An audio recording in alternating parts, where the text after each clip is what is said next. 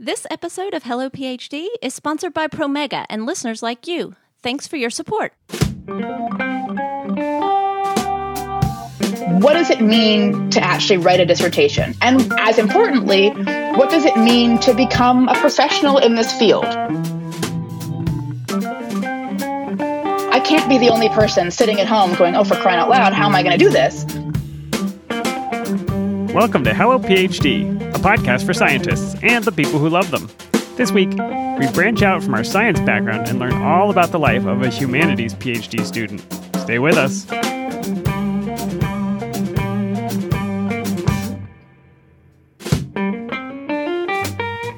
And we're back. This is Hello PhD, episode 171. I'm Joshua Hall.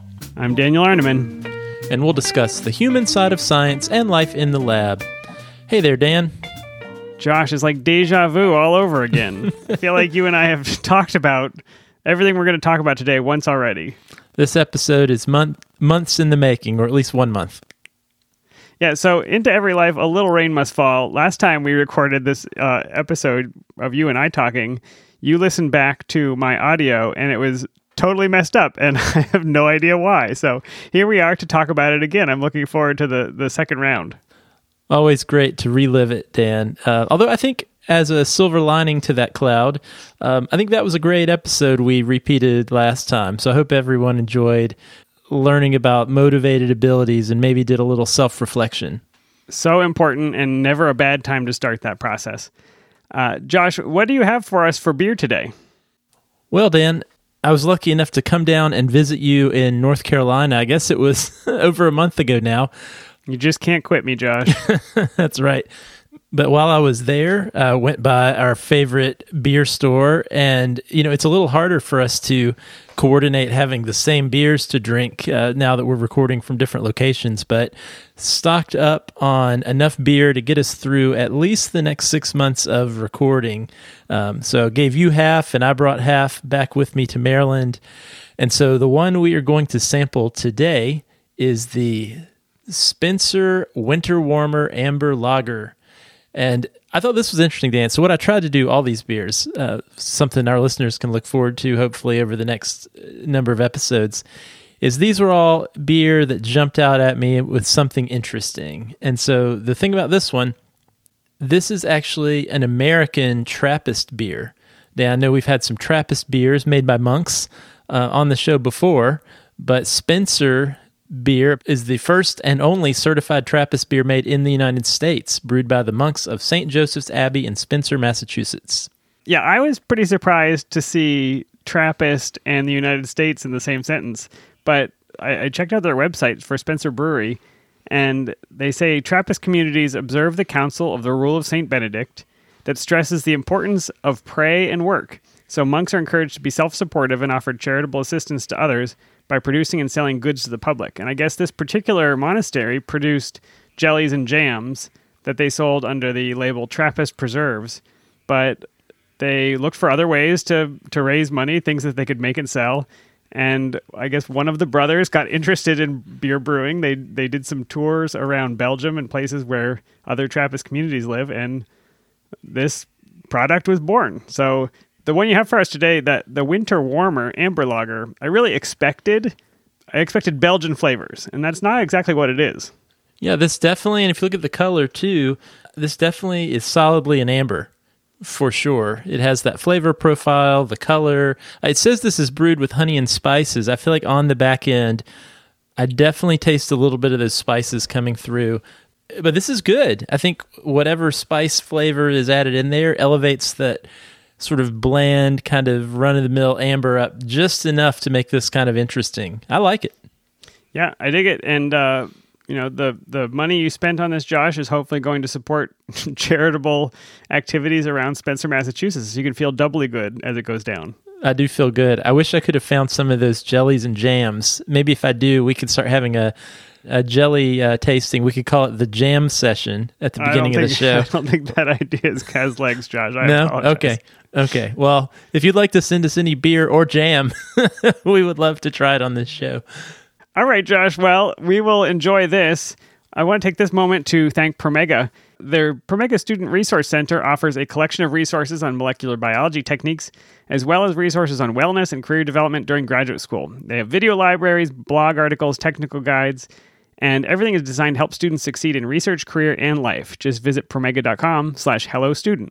Also, Dan, we wanted to say a special thank you to 2 new Patreon patrons. So special thanks to Philip and Matea, who have joined our growing Patreon community and our Slack channel. Yep, we will talk to you on the other side. And thanks again. All right, Dan, let's get on with our topic of the week.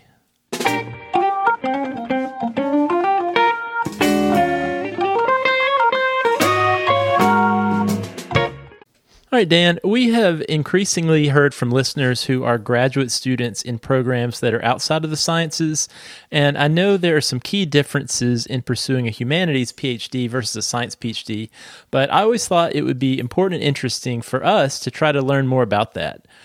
So I was fortunate enough recently to cross paths with Alexandra McDonald, and we had some conversations about careers in academia and academic administration, but I quickly realized that she'd be a great person to talk to about just that, the life of a humanities PhD. And what struck me by Alexandra, and she goes by Allie, is besides her research interests in history, she also has been working toward making the graduate school process better for humanities grad students. And as you know, Dan, anyone doing that, wherever they are, is someone who is a kindred spirit with us and someone we want to talk to.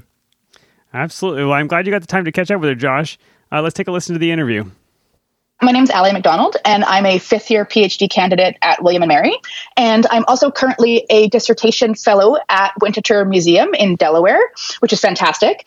I am primarily a historian of material culture, so I'm really interested in the things that people use to make sense of life and that sort of impede and shape and all these sort of wonderful things to sort of help people make sense of the world around them. For my dissertation, what I'm really interested in is looking at the sort of the long 18th century, which is a way of saying I want to look at everything. I'm greedy. But looking at the sort of the long 18th century in the British Atlantic world and looking at objects like textiles and like texts, to think about the ways in which objects helped people understand their place in time and shape how they think about time, or sort of push back against changing conceptions of time. Because the 18th century is this moment when there are so many changes in mechanical timekeeping that sort of, scholars kind of argue lead to the 19th century capitalist notion of time and all those kinds of things. But I'm really interested in, well, what did it look like on a daily practice? What did it look like to be someone who's creating textiles? How do you think about your labor and different conceptions of time on a way that is perhaps less mechanical, less sort of technologically determinist? So I'm really interested in thinking about personal perceptions of time in the long 18th century and thinking about that via the medium of material objects. That is extremely fascinating and not a question I would have ever thought of. That is really cool. If I can ask, what are your sources of data? So like when you're doing research on perception of time and during that time period through textiles, because I'm used to, and I'm sure much of our audience, we're like science researchers. We go in the lab and we move volumes of liquid around and collect data that way. But what are your sources of data when you're trying to understand the answers to these questions? Well, so I'm trying to think sort of holistically about what my data might look like. It does include written word. So I look at diaries, I look at letters. I've been spending a lot of time looking at dye books, so recipes for the creation for dyeing textiles and dyeing threads, because I'm really interested in sort of, I guess, an embodied understanding of time.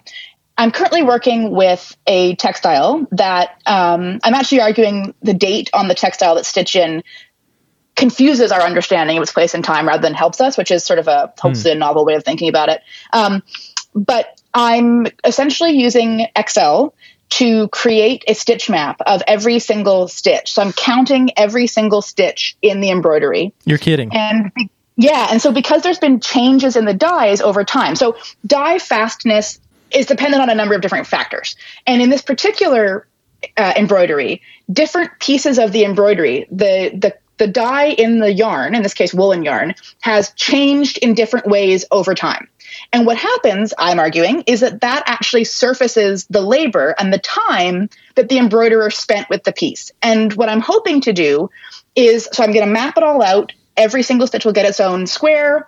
Each color of thread has its own number. And then I'm going to create different sheets that I'll layer on top that will tell us, I'm hoping, about different chunks of time this person engaged with this piece. And I'm working with a friend of mine who's a mathematician, and we're thinking about, is there a way to quantify the stitcher's labor, but also to quantify sort of my labor and my engagement with this piece, and I guess, hopefully mathematically, account for the mistakes that I'm making as I go through it.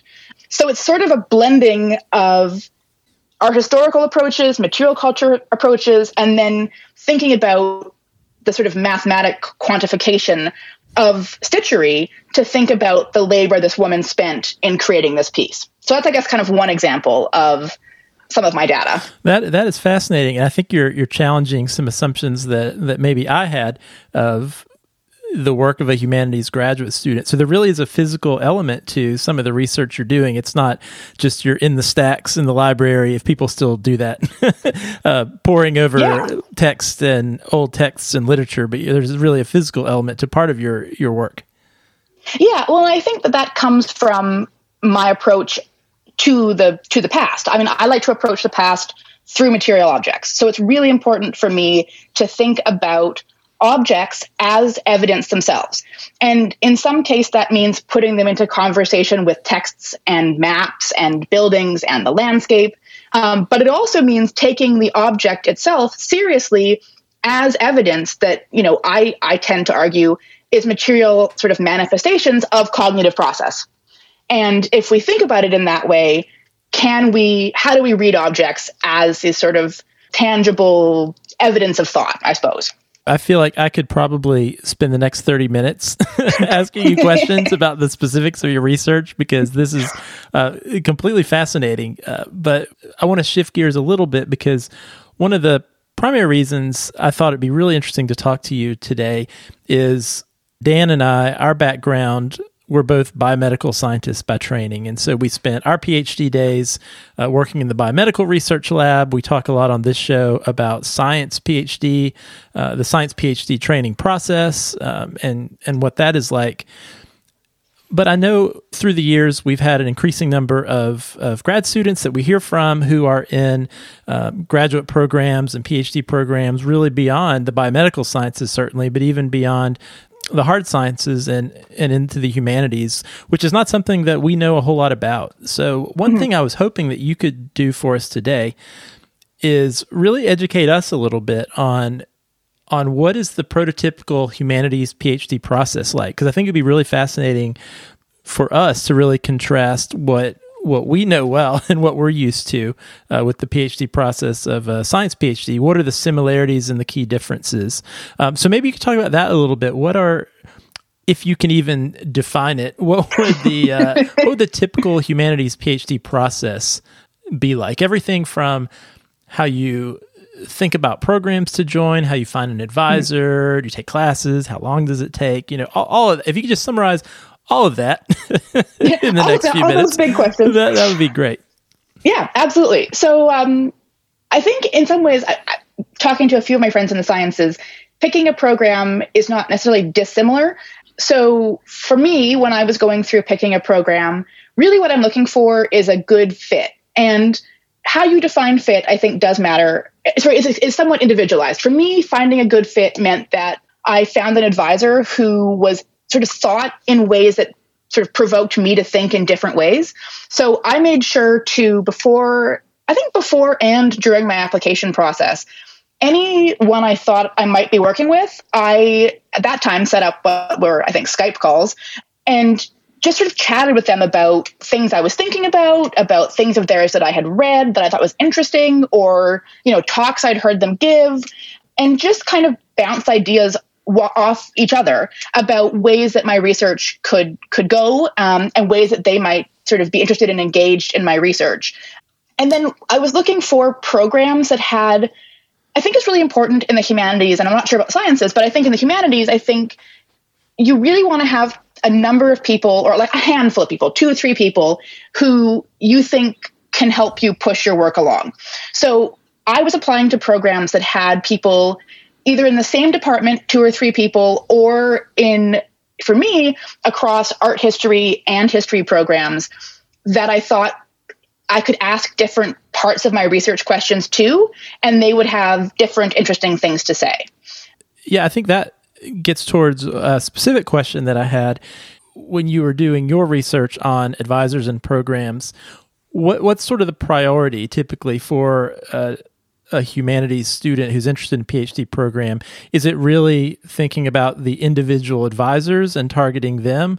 Or to what degree does the university or the program that advisor is in, to what kind of importance does that carry versus just really it's all about finding the right person, the right advisor, and wherever they are, that's fine. I'll go there to that program.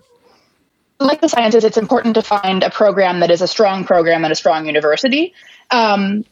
Personally, I think it's also really important to make sure that you're not just picking a program based on the name of the university. That's obviously important, particularly in the job market we currently have.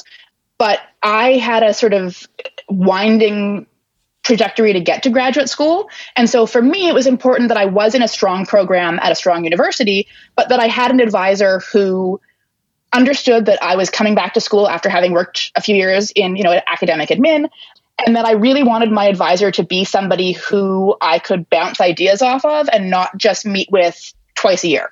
And so for me, I definitely prioritized having an advisor who is really engaged and who's happy to be really engaged. And I've been extremely lucky. Nick is a fantastic advisor in looking at drafts, looking at conference papers, bouncing ideas off each other, because for me, that was a really important part of my intellectual growth. And I think talking to my friends who are currently in the process of applying to PhD, certainly for them, school is important, program is important, but they're also really, really prioritizing, is my advisor going to be available? Are they going to be able to read drafts? Are they going to be able to engage with me in a way that sort of feels personalized, I suppose, if that makes sense? Yeah, that makes a lot of sense. And in many ways, that is similar to advice that we give science PhD students. We've talked a lot on this show in the past about things that science PhD students should think about when they are choosing advisors. And really much of what you're mentioning is identical. It's what kind of access am I going to have to this person? Are they going to actually be helpful in my growth as a researcher, as a student? Are they just going to be available to actually do the things I need them to do to help me get through the program? So I think that makes a lot of sense. So once you get into the program, you've chosen your advisor, you've chosen a school and a program. What's the timeline like? What's the general structure of humanities PhD programs? Is there coursework, or are you really jumping right into research? Sort of spell out what what your years look like when you're in a humanities PhD program. Yeah, absolutely. So I think one thing to think about is that North America for the humanities looks different than Britain. In Britain, you do just jump right in. But in North America, you typically will do between 1 and 2.5 years of coursework. Oftentimes, if not always, that coursework includes some research component for at least some of your classes. Now, is that research with your dissertation advisor, or you really kind of put that part on pause until you finished your coursework?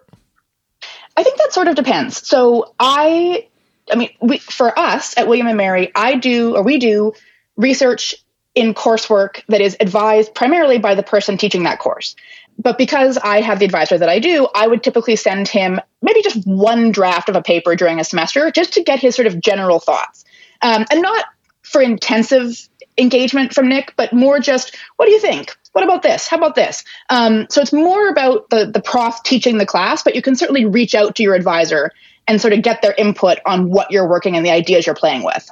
Got it. So you know who your advisor is going to be when you come in, even during that coursework period. Typically, although you can change. It's not, I think, even uncommon. I mean, maybe I'm speaking out of turn, but I have enough friends who have come in thinking, I'm probably going to work with this person. But as their research has evolved during the coursework period, because the coursework for us, or for me at least, was a time to explore ideas that I thought might be cool for a dissertation. And some of my friends, that took them exactly where they were going to go. I came in working on the Civil War. I'm going to keep working on it, and away I go. Other people, like myself, I've kind of meandered slightly.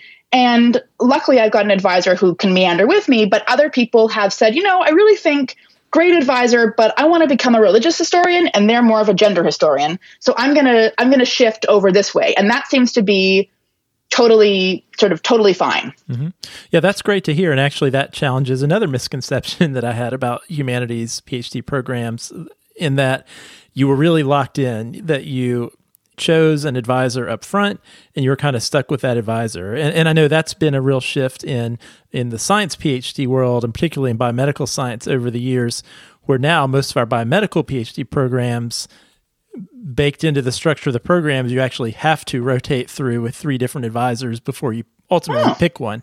So I'm actually encouraged to hear in the humanities world that there often can exist this opportunity once you get there and you kind of get to know not just some of the other faculty who are there, but really even, I think sometimes even when you start a graduate program, you're still self-discovering a little bit about what your own needs and interests are. So I'm encouraged to hear that there can be some latitude, even for humanities PhD students, to switch advisors early on if they decide that's a good thing for them to do. Yeah, I think, again, this is a personal experience speaking, but I think the best dissertations are the ones that maybe meandered in ways we hadn't expected them to. And partly that's meandering through the coursework and trying ideas that, when I'm in the classroom with my students, I always say, I want you to take an intellectual leap. Don't tell me what you think I want to hear. Take an intellectual leap. It could be wrong. That's totally fine. Just go try an idea, try a new theory, try a new object base you haven't tried before, and to try. And I think that coursework is the place you can do that. And that may lead you to a different advisor. And I think that can be, depending on, personality and all those kinds of things, that can be a really good thing. All right. Well, that sounds good, and I'm encouraged to hear that can be an option. So now tell me a little bit about, you finished the coursework after the first year or two, depending on your specific program, and now you're ready to actually jump into, the really deep research part of your dissertation. What does that look like in the humanities? Like, what's the typical, we'll call it like the middle to last part? How long does that take? What's the typical life of a humanities PhD student once the thesis research part starts in earnest? Totally. So after we've done our comprehensive exams, we write a dissertation proposal that we sort of defend, which is more of a discussion with your advisor and sort of your advisory committee. And then you jump into research. And typically for sort of a history PhD, a material culture history PhD, that requires you going to different archives or museums or public history sites and working on site with their collection. And oftentimes those are, you sort of get access to their collections through external fellowships that you apply for. And you'll do things like what I'm currently doing. So I'm currently at Winterthur. I've been here 6 months, which has been fantastic. And while I'm here, I'm doing everything from working very closely with the textile curator, Laura Johnson, and we spend time talking in front of objects, standing in front of objects, talking about them, looking at them, thinking about them, and then going sort of, in my case, to the object files. What's the provenance of an object? How did it enter the collection? And spending time in the archives. What kind of things can I pull from diaries or from cookbooks or from dye books?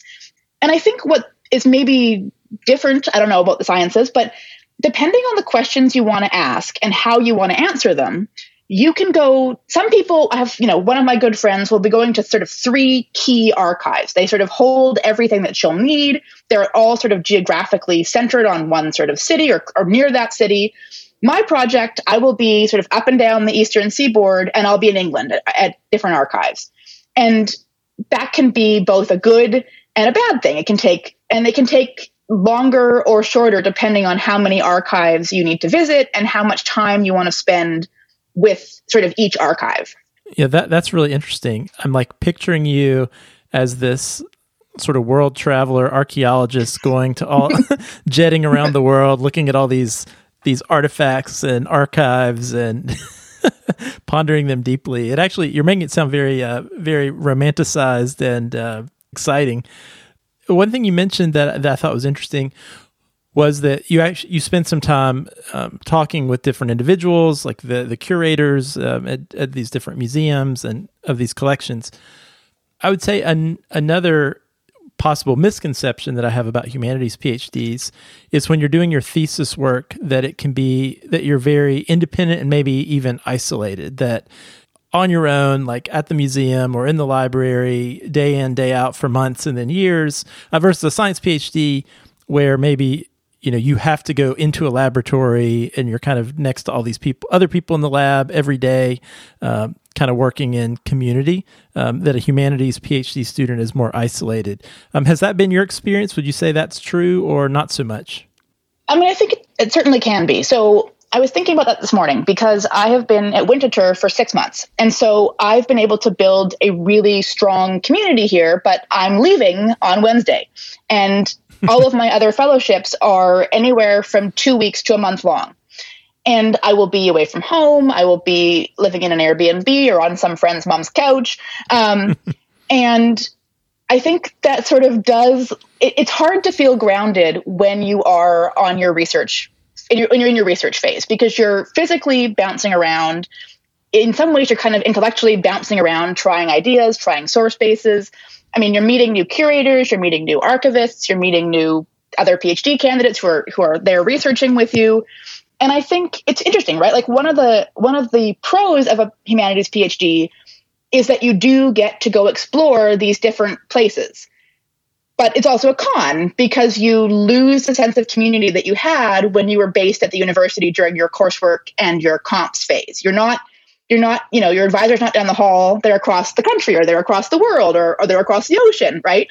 So it's kind of an interesting pro-con, I guess, dichotomy or whatever the right word for that is. It can be pretty isolating when you're off trying to gather all your data. That makes a lot of sense. I'm curious, there's been a lot of movement and discussion in the science PhD world on programs and universities having more transparency about the time to degree and the career outcomes of students who graduate from their program. What's been your experience in the humanities graduate school world? Is there a lot of information out there about typical time to degrees? Like, what's sort of your thought process on, or so what's sort of your understanding of you and other humanities graduate students about how long does a dissertation typically take for these programs? Does it vary widely? Is it fairly consistent, or what's the status of that? Yeah, so I was looking at the stats this morning to have exact stats for you, and I couldn't find them. I know they're somewhere on the AHA, the Historical Association.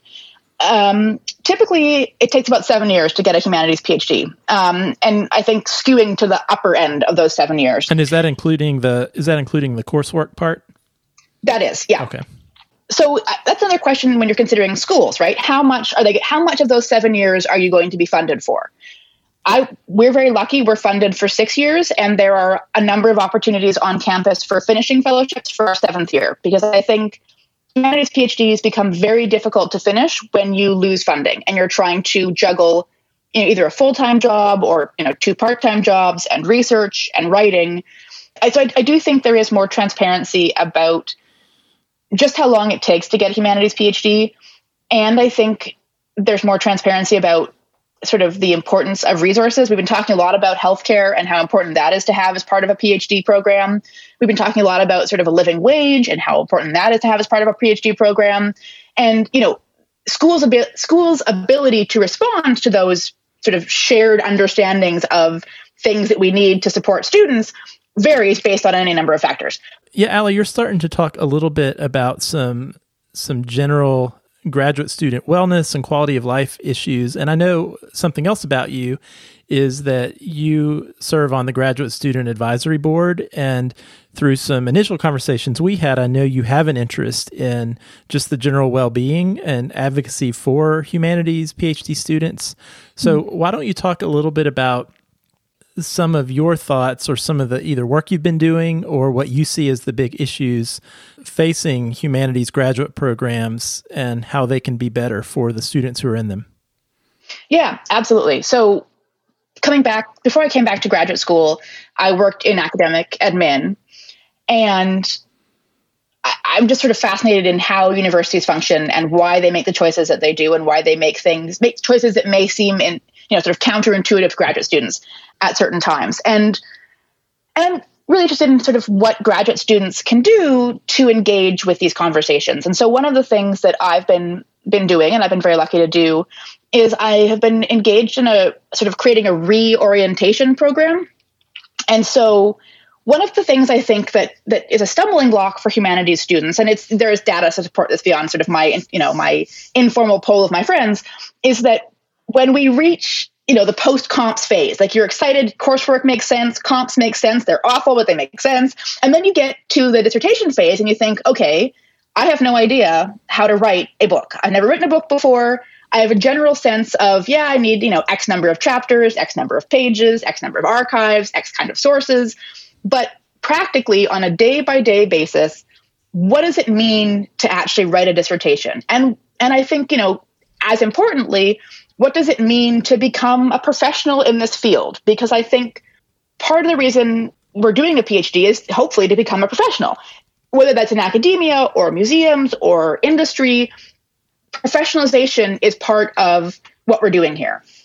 And so these are questions that I think we all kind of, bounce around our heads. And then it's like, okay, but what do I do to put that into action? How do I actually do X thing to get X outcome? And so what I'm really interested in is how do we support students who have questions sort of structurally about their dissertation, but also about how do I reach out to a collection and ask if I can use their archives? How do I join a professional network? How do I talk to my advisor about the fact that, maybe I don't want to be a prof and I in fact want to go become a consultant? Those kinds of questions. What kind of resources can we use or can we create to support students in the things we assume PhD students know, but I think many of us don't know? And in fact, most don't, unless you just happen to come from an environment or a family where you were exposed to that. Absolutely. Which there are other access issues to that, but everything you're saying is totally resonating with me. There are these certain rules of the game that definitely exist that will help you be successful in graduate school, but nobody historically ever tells you what they are. No, and I think in many ways I have fallen backwards into so many of the things that have worked out for me. Like I didn't have a straightforward trajectory to graduate school. I wouldn't even say that my trajectory in graduate school has been straightforward. And so many of the things that I have experienced is because I was curious and I thought, oh, this isn't working for me at all. How can I make this work for me? Or, this makes absolutely no sense to me, but surely somebody has thought about this. And I thought, well, I can't be the only person sitting at home going, oh, for crying out loud, how am I going to do this? There's got to be some way to come together in community and talk about together, oh my God, how are we all going to do this? And so I think it's really important, and particularly really important during, it was always important, but I think it's heightened by the fact that we are even more sort of siloed at home with everything going on with the pandemic. And, there's been great access issues made by putting documents and objects online, but that adds yet another level of sort of isolation. And how do we come together and talk about things that are worrying us? And how do we come together and talk about the cons of grad school we never saw coming? Because I think those are the ones that really kind of they're like the gut punch when you think, I'm a good student. Why can't I do this? Well, I never saw that coming. And so I want to provide a space where we can talk about those moments of intellectual fragility, maybe is a good way of talking about it. Yeah, I think that's a great way to mention it. And I think probably in no small way, that's one reason Dan and I have had this podcast keep going for as long as it has, because you start to realize these insecurities that you have as an academic, as a graduate student. You really have this imposter phenomenon where you think, all right, I must be the only one who doesn't know what's going on here. But if you just peel back the surface a little bit and actually talk to some people, you realize, oh wait, you know what? Most of us are having the same challenges, and together we can figure this out. Or together we have most of the answers that we're all seeking. Absolutely. So you mentioned this reorientation program, and I think this idea of providing a lot of these really specific guidelines for how to do some of these core aspects of your PhD and professional process. Have you actually seen any of these ideas actually translate into programming or into actual action on your campus or in your program? And if so, have there been any tangible benefits that you've observed? Absolutely. So Sarah Glosson, who is our sort of fearless leader at the ANS Director of Graduate Studies, so she's working really hard to get everything up and off the ground. And so we haven't implemented the program yet. But I have informally been forcing all of my friends to try things out to see if they work. And so, it's been interesting. We've been having discussions amongst my friend group, and again, a very informal sort of getting together once a month to talk about how are these techniques working for us. And that's been really informative, one, as a graduate student, to see that, things that work for me are working in different ways for my friends or are not working for my friends. And as someone who's interested in supporting graduate students, it was important to remember that really what I want to do, and what I think maybe we should be aiming to do, is not to give hard and fast rules or worksheets that if you follow point A, B, C, and D, you will be successful, but rather to give students the tools to know where to go to ask the questions that they're having, and to have enough structure that they don't feel like they're floating alone, but not that they feel like they have to stick to this particular, 9-step program or they won't be successful, because I think that adds as much stress as having no support. So, we're still in the process institutionally of putting it into practice for all graduate students, but at my informal, chatting with my friend level, so far it's been working great. Yeah, that sounds fantastic. And I agree with you. There's not always a one-size-fits-all path into grad school or through grad school or after grad school. One analogy that Dan and I have used recently is, in the course of a PhD program, you enter and you're swimming in the ocean. And at the very beginning, during your coursework and pre-quals, and as you're getting close to your qualifying exams, there are these lighted buoys that are there that are kind of, you can meander a little bit to the left or right, but you see the path you need to go.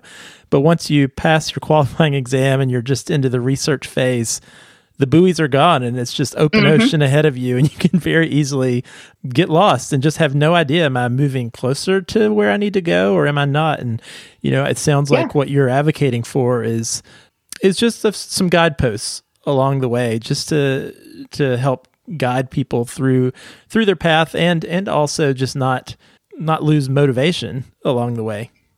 Absolutely. Which I think is one of the things that is potential for, all PhD students can lose motivation for any variety of reasons. And many do at some point. Exactly. I think, everyone's been saying by the time you get to the writing of the second draft, you're going to hate what you've been working on because you just have been, steeped in it for so long.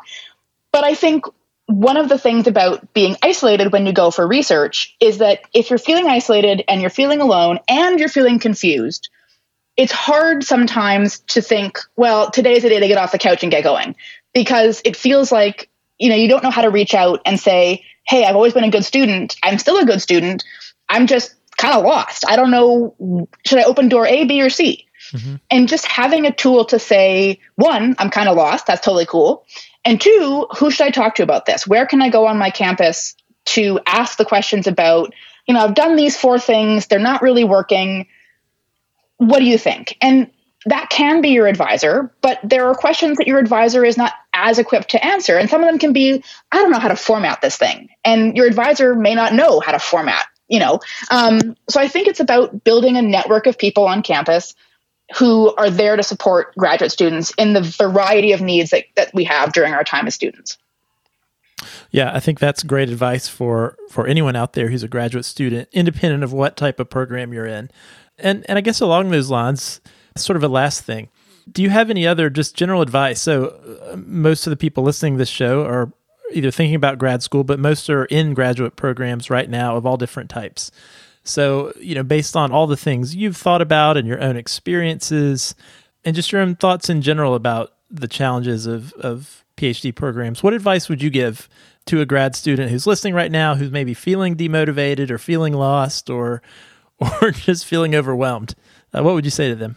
Well, the thing that I've been telling myself recently, as someone who's feeling slightly overwhelmed and a little bit lost, is I think there's a tendency to think that every decision is the make or break decision. If I do this and not that, it will all be good or bad. And that really hasn't been my experience. And I think taking some of the pressure off every single minutia of grad school being so deeply important to our success or our failure, our hypothetical success or our hypothetical failure, gives you space to be intellectually curious. Because if everything has to be toward a specific, defined, restricted goal, you may miss really interesting intellectual projects or really interesting discussions you could have had or really interesting rabbit holes you could have fallen down. And so for me, I think, trying to think about being open to new ideas, to new opportunities, to things that I never saw coming, but when they pop up, look really cool, and I'm just curious about them. I found that's helpful for staying motivated, and I found that really helps grow my project because I get to talk to new people who spark new ideas. So I guess if you can, which I am, do as I do, not as I, or do as I say, not as I do, try to take some of the pressure off every single decision, feeling like it's the one. It is the one, Yeah, I totally agree. Well, Allie, this has been really fantastic. I know I have learned a ton over the last little bit that we've chatted together. I really appreciate your time coming on here and talking to us a little bit about your experiences. And I guess anything else you want to say, anything you want to plug, where can people find you, anything else you want to leave us with? Sure. Yeah. I mean, you can find me on Instagram or on Twitter. Now it would be good to know what the handles for those of those are. I think my Twitter is Allie McMac, ALIMICMAC, and then my Instagram is just my name, Alexandra McDonald. And would love to hear from you. And would anyone who wants to chat about any of this stuff, you can find me on the William and Mary student page, and I'm always happy to chat about humanities stuff, about PhD stuff in general, about struggles that you might be having. And I'm starting a humanities, in this case, William and Mary, but happy to make it everybody, once a month check-in, just to check in. How you doing? What are you doing? What's going well? What's not going well? And if anyone in the podcast universe wants to jump in on that, we would be more than happy to have any and everybody who's interested in that. That sounds fantastic, Allie. Well, thanks so much for your time today, and thanks for coming on the show. Thanks so much. All right, Dan, that was my interview with Allie, and I've got to say that making Excel spreadsheets with distances of every stitch in an elaborate tapestry really doesn't sound all that different from my day-to-day as a biomedical PhD, pipetting small volumes of liquid over and over again. Or how many times did you count cells on in a microscope? I mean, it is part and parcel of the same thing. Yeah, I'm really fascinated, Josh. We have heard bits and pieces from people in the humanities and PhD programs that are maybe outside of the science world that is our background. And I've got to say, certain things sound very familiar, and some things sound so much more challenging to me. For me, the first thing that struck me was, as a biomedical PhD, you and I were in a lab, and everybody was working roughly toward the same goal. You had your own project, but it was all part of the same grant, and so it all tried to feed into one central question. And every day that you came in, you saw other people working. And it just sounds like from Allie's work, she has carved off a question she's trying to answer, that she might be the only person in the world that is solving that particular problem or answering those questions. And so how does she judge whether she's making progress? That feels really difficult to me. Yeah, I totally agree. And, we've talked about on the show, Dan, that, as any type of grad student, as a science graduate student, it can be easy to get lost, to lose motivation, to kind of stall out. But, inherent, at least in the type of experience that you and I had, working in a wet laboratory environment, you can't do that work at home or anywhere really outside of that lab. So every day you kind of have to drag yourself, even when you're not motivated, you have to drag yourself out of the house, into the lab with these same people day in and day out. And that can present its own challenges, of course. But, you can't just sort of fade away without someone noticing. I think you can't get lost to that degree. Whereas I could see with this, if you're either just writing or researching off campus somewhere, or even not in the same city or country, as your advisor or other students working under that advisor, it could be really easy to feel isolated. Yeah, I think, if I didn't go into lab, my cells would die, right? So I have to be there every few days at least, and I was there much more than that. But yeah, she could go off to count stitches, and weeks or months could pass, and who's going to inquire to make sure that she's on track? On the flip side of that, Josh, is I just think it's so compelling, the depth to which she's able to answer some of these questions. Like, it's something that she must be very passionate about. And listening to her, it made me think, like, how many other PhDs would I like to get? Like, there are so many questions in the world that'd be really cool to answer in the humanities, in history, in the sciences. I don't know. It just inspired me to think about all of these other studies that are going on that I probably won't hear about unless they make it into a documentary or something. Yeah, I totally agree with that, Dan. And as we've been doing this show and talked to a lot of different people doing a lot of different types of research, whether it's been sort of field work and organismal biology, going out observing nature, or what Allie's talking about, observing in detail, these historical works.